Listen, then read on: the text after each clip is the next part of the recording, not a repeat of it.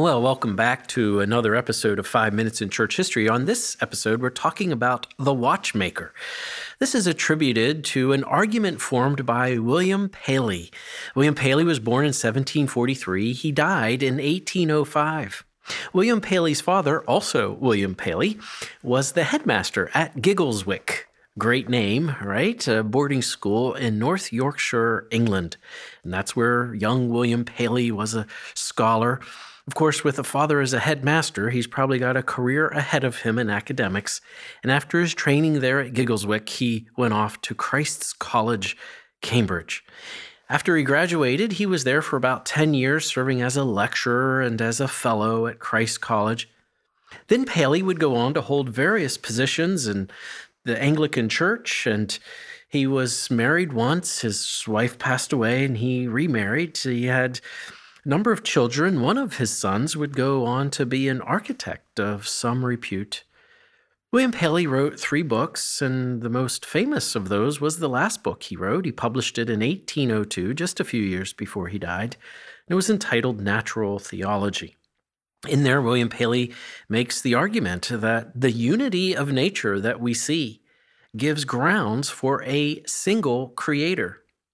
He then goes on to say that we also see a complexity within nature, and that complexity that we observe gives grounds for us to see an intelligent creator, a designer. This is a version of what we call the teleological argument. That word, teleological, is based on the Greek word, which means end or design or purpose. It's a way of saying that the design that we see in the universe points us to a designer. Well, William Paley framed this as a watch and a watchmaker. In the opening pages of Natural Theology, he writes, "In crossing a heath, suppose I pitched my foot against a stone."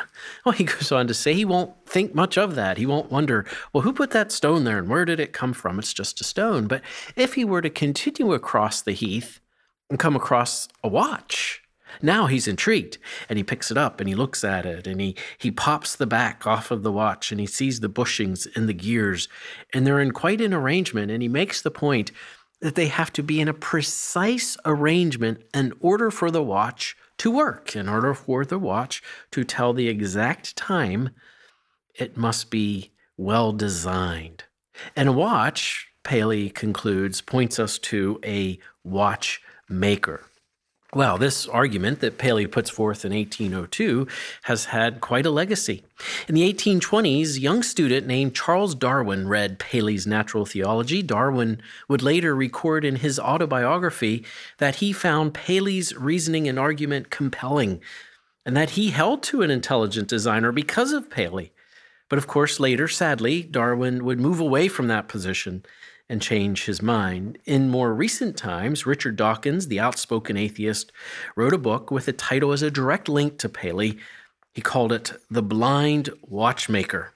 And Dawkins in that book tries to argue that evolutionary processes are sort of a blind watchmaker, but he commits a logical fallacy by talking about a watchmaker in the title of the book itself, thus even giving some credence to Paley's argument that what we see in the world is a finely designed, finely tuned watch, and it points us to a watchmaker. Well, Paley's book, Natural Theology, at 217 years old, still manages to prod our thinking. How can we explain what we experience and what we observe in this world apart from God?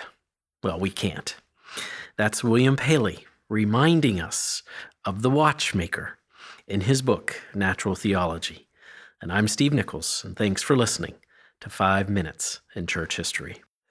So we have time for a bonus quote, this from the Dutch theologian Herman Vitzius. "When the believer thus receives Christ and rests upon him, he considers him not merely as a Savior, but also as a Lord. He receives a whole Christ, and acquiesces in him and all those characters which he sustains. But he is not less a Lord than a Savior. Nay, he cannot be a Savior unless he be also a Lord."